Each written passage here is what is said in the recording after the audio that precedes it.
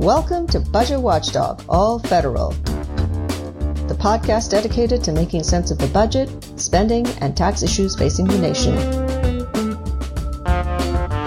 Cut through the partisan rhetoric and talking points for the facts about what's being talked about, bandied about, and pushed to Washington. Brought to you by Taxpayers for Common Sense. And now, the host of Budget Watchdog AF, TCS President Steve Ellis.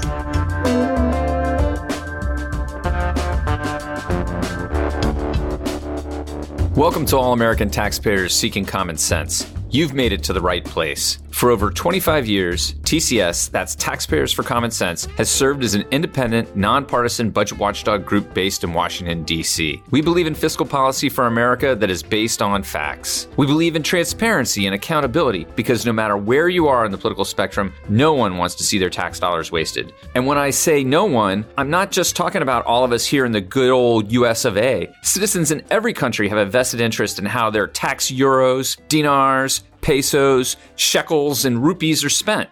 And that, my dear podcast listeners, is something that we take very seriously here at Taxpayers for Common Sense. You see, while Uncle Sam's system isn't perfect, I think we all know that, it is one of the best. And when it comes to helping our friends around the world to get it right on budget, oversight, and transparency, well, TCS is always willing to share the love. And today, TCS Senior Policy Analyst Josh Sewell is here to pull back the curtain on how we advise foreign governments on the importance of transparency and the stewardship of public resources. Plus, give us a preview of what to look for when President Biden's fiscal year 2024 budget request is actually released. Hey, happy to be here. Lots to cover today, gang. Josh, while Americans get their first look at the Biden administration's budget priorities for 2024 this week, TCS will be meeting with members of the Algerian government's Supreme Audit Institution to discuss the role of a budget watchdog in taxpayer advocacy and budget accountability and oversight. Besides recommending this podcast to everyone in Algeria, what's top of mind for that session? Well, first, what a fun place to work, right? I hadn't really thought my work at TCS would involve foreign governments. Sometimes because of the nature of our work, it seems like we're far removed from parts of our own country, including state and local governments.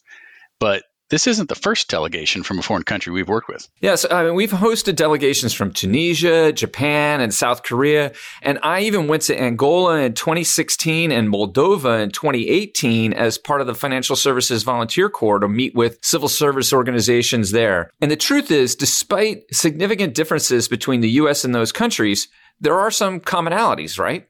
Yeah, and one of the big ones is budgets are really important. Not just because taxpayers in any country have a right to know how their dollars are being managed, but because budgets are about more than dollars. They're about priorities. And they're about more than dollars because they're about euros or pesos or shekels. So, right. And you know, what the government spends their money on is just as important as how it spends that money. In other words, budgets are about values, not just value. Absolutely. And communicating the value of how a government is spending tax dollars or euros or shekels or whatever is in fact critical. That's the point we emphasized with these folks. Also, that it's really important that communication around the budget and spending issues has to be honest. And by that, I don't mean just that the math adds up. Well, wait, Josh. So if it's not math and it's not value, then what's left in the budget? Reality. I mean, budgets have to be real. And this is something we talk about all the time. And this is something that we're going to be digging into when the budget drops Thursday of this week. So are the economic assumptions realistic? Are projected revenues based on tax increases we all know have a 0% chance of being enacted this year under this Congress? Does the budget overpromise on new programs and underdeliver on realistic way to pay for them? Again, reality. Yeah, there's a lot of times I think that when we see this, that the budgets, they just roll out the same line like it's a new thing and they expect that it's going to change. I mean, these budgets are aspirational documents. They are not reality in that respect. They're not actually going to become law. Every president's budget is dead on arrival when it comes to Congress. And so it is trying to figure out what are they really going to fight for? What are they going to work for? And that's a lot about the overarching issues of why budgets matter. What are some specific examples of our success here in the U.S. that are most applicable to building systems in another country? One of the things we discussed with the Algerian Ministry of Finance was USAspending.gov. So this is a website that anyone can go to where you can get some information on where your actual tax dollars are going. TCS was an integral part of getting usaspending.gov created and then improved on over the years. And in fact, on one of the few decorations we have in our office is actually a signed copy of the signature page of the law enacting usaspending.gov. And so this is one of the things that we talked to, again, these folks who came in to talk to us this week, because it's really vitally important that information on your budget comes not just in the budget request, but following through on where that money is going. And it has to be easy. It can't be something where we have to dig through dozens and dozens of pages, dozens and dozens of websites to try to find it, if it's online at all. And I actually was at that bill signing ceremony back in, I think it was 2007. And actually that legislation was co-sponsored by then freshman Senator Tom Coburn, very conservative senator from Oklahoma, and then freshman Senator Barack Obama, who I guess doesn't need much more introduction than that. And then also podcast listeners, you may have heard Josh mention that there was the Ministry of Finance. And that's because last week we met with the Ministry of Finance. This week we're meeting with members of the Supreme Audit Institution. And I also think it's important too, there was another victory that we got there, Josh, which is where we got the budget justification sheets, those underlying documents that explain what is in the budget, why it's in the budget from each agency. What is some of the information behind each of those line items? And those were scattered across government at all the different agencies. And just this last Congress, we got the Budget Justification Sheet Transparency Act enacted. And now all of those from all the agencies are at the at usaspending.gov. So we talked about the Supreme Audit coming this week and Ministry of Finance last week from Algeria, and clearly they know how to track funds. We always get something out of these discussions. What is something that they do that we're not doing? One of the most important things that came out of this meeting for me was that producing what's called a citizen's budget.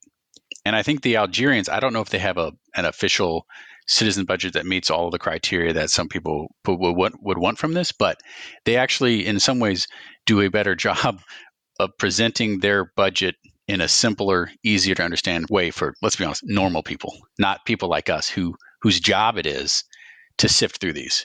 As a reminder, our budget request is thousands and thousands of pages long. And when you look at all those budget justifications, it's tens of thousands when you put it together. So one thing that we've long advocated for and is advocated for by a lot of other groups is to create a citizen's budget. And there are countries that do this. And it's basically what it sounds like. It's a budget that citizens can understand. You don't have to be a tax expert. You don't have to be a budget expert to be able to understand this.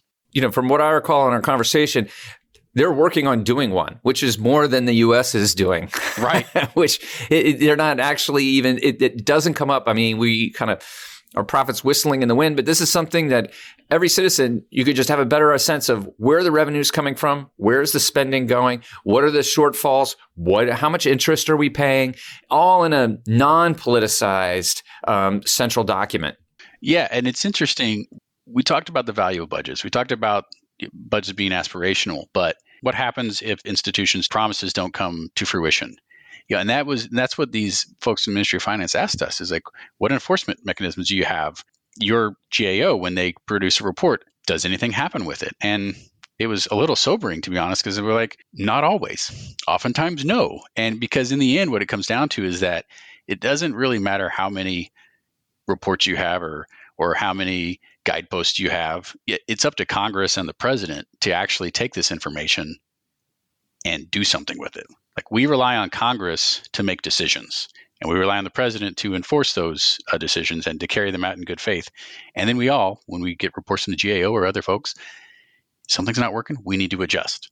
And I think that was what the most sobering part of this conversation with folks from a country that's not been a democracy nearly as long as ours and is coming to look to us for some assistance, is like, we actually got a lot of stuff we need to work on ourselves. That's absolutely right. I mean, they had just been to the GAO before they came to see us. And so they didn't want to throw cold water on the GAO, but it is one of these things where there's a lot of reports, but not always action on what they recommend. And they kind of laughed at this too, but the standard joke about the GAO reports is that, progress made, challenges remain about various programs. You're listening to Budget Watchdog All Federal, the podcast dedicated to making sense of the budget, spending, and tax issues facing the nation.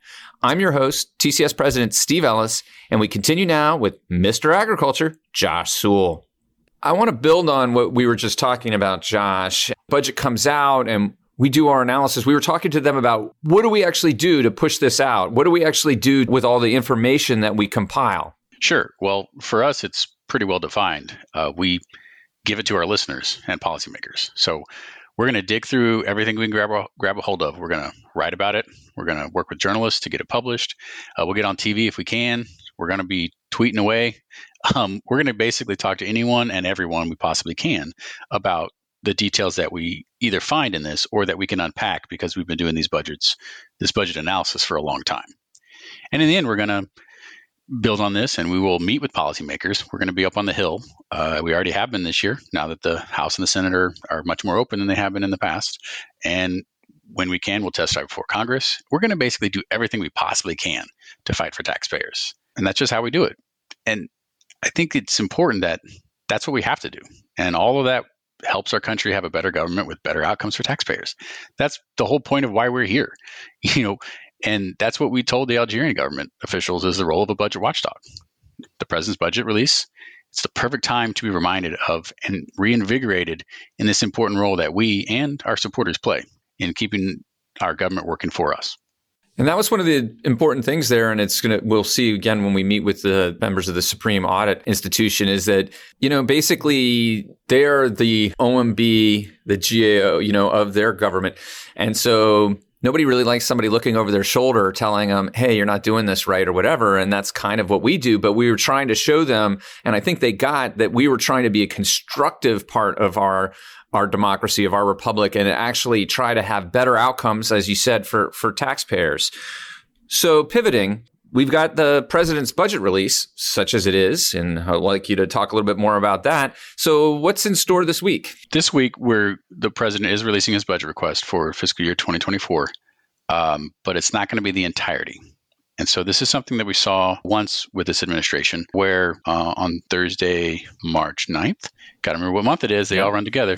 On March 9th, the administration is releasing their overall budget request. So we'll get some top line numbers and a lot of glossy, nice press release-like materials on a few of the agencies, but we're not going to get every single detailed table. We don't expect to have the analytical tables, which is where you really get the detailed assumptions, the detailed analysis that you can get about economic assumptions and revenue in specific categories and all these things that you really drill down to understand how they built this budget.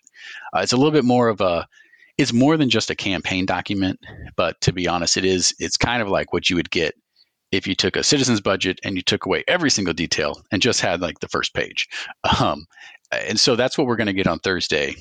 And whatever other tables we can find, or some agencies, if they do produce some materials, we'll go through that. But this is sort of a slow rollout this year, where we anticipate our understanding is that next week, Monday and Tuesday, you'll start to see the historical tables and then the analytical tables that I mentioned, and the other actual details on the building blocks of the budget. Which I have to say is kind of ridiculous, that they're doing it this way, in my opinion. I mean, the fact is that it's supposed to have come out the very first week in February. So they're already late. They said, okay, we'll do it March 9th, which is also kind of odd, doing it on a Thursday instead of a Monday or a Tuesday. And then they're still just going to do this small document. And then just a few days later, I mean, what a difference a few days makes. You can produce an appendix. You can produce historical tables. You can produce the analytical perspectives. You can actually put something behind your numbers in just a few days. Why not just wait until Tuesday? Anyway, it's something where they get their moment to put out their message, to talk about what they want to, and then it takes time to actually dig through and find out what they didn't want you to notice. Yeah, and it is ridiculous because they've been working on this document for a year, more than a year in some respects. In many respects, when an agency is already building their fiscal year 2025 budget. I mean, that's literally how long it takes. And the finalized document comes out in October, November. They have a pass back with OMB. This is not like they just are crunching the numbers at the last minute. This is about controlling the narrative and winning that election cycle. It is about that, but it's winning that media cycle for more than just one day. And that's one of our criticisms on this is like, it's done, just give it to us. Because I think there's going to be a lot of big questions. This budget request we anticipate will tackle some big issues. And it's supposed to be, like past budgets, it's going to be a marker for the president to compare himself to Congress, especially Republicans in Congress, but honestly, even his own party, segments in his own party. This is a way for him to lay out and say, this is what I want.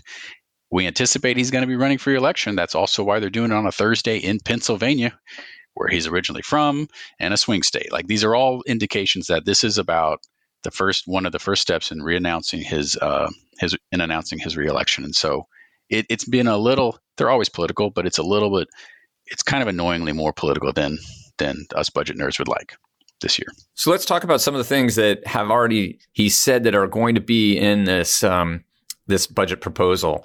One of the things is he's talking about cutting the deficit by $2 trillion. So how does that fit into the overall context? So if you remember, just a couple of weeks ago, the Congressional Budget Office produced its annual or semi-annual report about the economic realities in this country and the budget and economic realities. And they're projecting $22 trillion in total deficits over the next 10 years. So trimming $2 trillion, I wouldn't ignore that, but that would still leave $20 trillion in deficits, presumably over the next 10 years, which will all be added onto our national debt. So $2 trillion is a big number. Now, I'm not going to pretend it's not, but it's a lot smaller than 22 trillion. And again, that's going to be, that deficit reduction assumption is going to be based on a lot of assumptions about economic progress, economic growth, also about revenue and spending. And so the president's going to propose a number of new programs to change spending in certain ways. And the other reporting is that this budget is going to include a number of tax increases, mostly on the wealthy, that the president has proposed in his last two budgets, which should indicate they're probably not going to go anywhere since they were proposed in the last two budgets. Right. And that those two budgets were reviewed by a Democratic Congress that isn't in place right now. So one thing, earlier this week, I talked to a group of journalists, a group of National Press Foundation fellows, and kind of underscored the trillion and what a trillion is, and that we're likely never to see a trillion of anything in our lifetime. And that a trillion is a million millions, it's 1,000 billions. And Josh has heard me say this before, but, if I gave you $1 every second over the course of a year, you would have $31.5 million roughly. It would take you 31,000 years to get to $1 trillion. So just to kind of put that all into perspective. Okay. So then, you talked about some tax increases, and some of those are going to be in Medicare, right? So what are they talking about doing to shore up Medicare? Yeah, this is one of the things that the administration has put out a little early, is that there's a proposal in the assumptions of the president's budget, to extend the solvency of Medicare, at least the hospital part of it, Medicare Part A, another 25 years. And so what they would do is they are proposing, again, we don't have a lot of the details, but they're saying they're going to increase the tax on folks who make more than $400,000 a year. That's going to be the main way to extend this life of the Medicare Trust Fund, which is supposed to become insolvent, I believe, in 2028. Right. And I think it's a clear thing on insolvency. I mean, technically it's insolvent, and technically in 10 years, Social Security being insolvent, but it's not that they're not continuing to generate revenue. So Social Security in 10 years' time would be paying 75 cents or 75% of the benefits. Not saying the people who were getting, their Social Security would actually want their benefits cut by 25%. But certainly on Medicare, it is about trying to do cost containment. I think they also talked about allowing more drugs. Medicare can actually negotiate the price over and negotiating over price over drugs sooner after they're first released. So it's become a huge thing with the Medicare and the whole State of the Union, where they agreed that they weren't going to cut Medicare, and really it's something that has to be addressed. I mean, it clearly is an issue. You can't just ignore it and hope it goes away, because it's not going to go away and it's going to have a huge cost. So any other things that you want to tell our podcast faithful about that you're looking for in the budget or hoping to see, Josh? Well, I think mostly we're going to be going through every detail in this budget, and we're going to have a rolling analysis on our website, taxpayer.net, that people should follow and watch. And if you follow us on Twitter, we'll be pushing things out there. But I think we've done these budget analyses numerous times, and they're really important. So I think at this point, though, what I would want to see is I want to see the president planting his flag and saying, this is how I think we can, what he's saying with Medicare, whether you like it or not, he's given an indication of what he wants to do. And there's also some benefit increases in there. And so you can respond to that as a member of Congress and as a citizen. And I want to see that in other parts of the budget. It's not just Medicare that is the only entitlement, mandatory spending that is ballooning in cost and is not sustainable. They're going to have to address Medicaid. There's some issues there. We're going to have to address Social Security. It's not talking about draconian cuts, but these are long-term and some of them pretty near-term issues. Hey, and guess what? There's a lot of other parts of the budget too. Farm spending. The Farm Bill's coming up. We got to figure out a way to contain some of the spending to make sure it's producing the results we want. And you go down the line. And also on all the discretionary stuff, the stuff that we fight about, debate every single year. What are we going to do in national security? What are you going to do in some of your attempts to reinvigorate the domestic economy? And so we're going to be looking at all these details, and we're going to have a lot of well thought out analysis. But I think the biggest thing about this is just we need people to look at it as well, engage on it. We can't produce that citizens budget for you. We're going to try our hardest to do our version of it in the areas that we know about. But I think we just have to. You can't ignore the budget, but take it with a grain of salt, and then make the parts of it you like a reality and work on the parts you don't like. Well, there you have it, podcast listeners. Good oversight cuts down on oversights. So I hope you come to our website and you check out our work on the budget coming out on Thursday at taxpayer.net. We'll have a rolling analysis. You'll be able to see a lot of this information as real time as we develop it. And so I think that you're going to find a lot of valuable nuggets and information there, podcast faithful. This is The Frequency. Mark it on your dial, subscribe and share, and know this: Taxpayers for Common Sense has your back, America.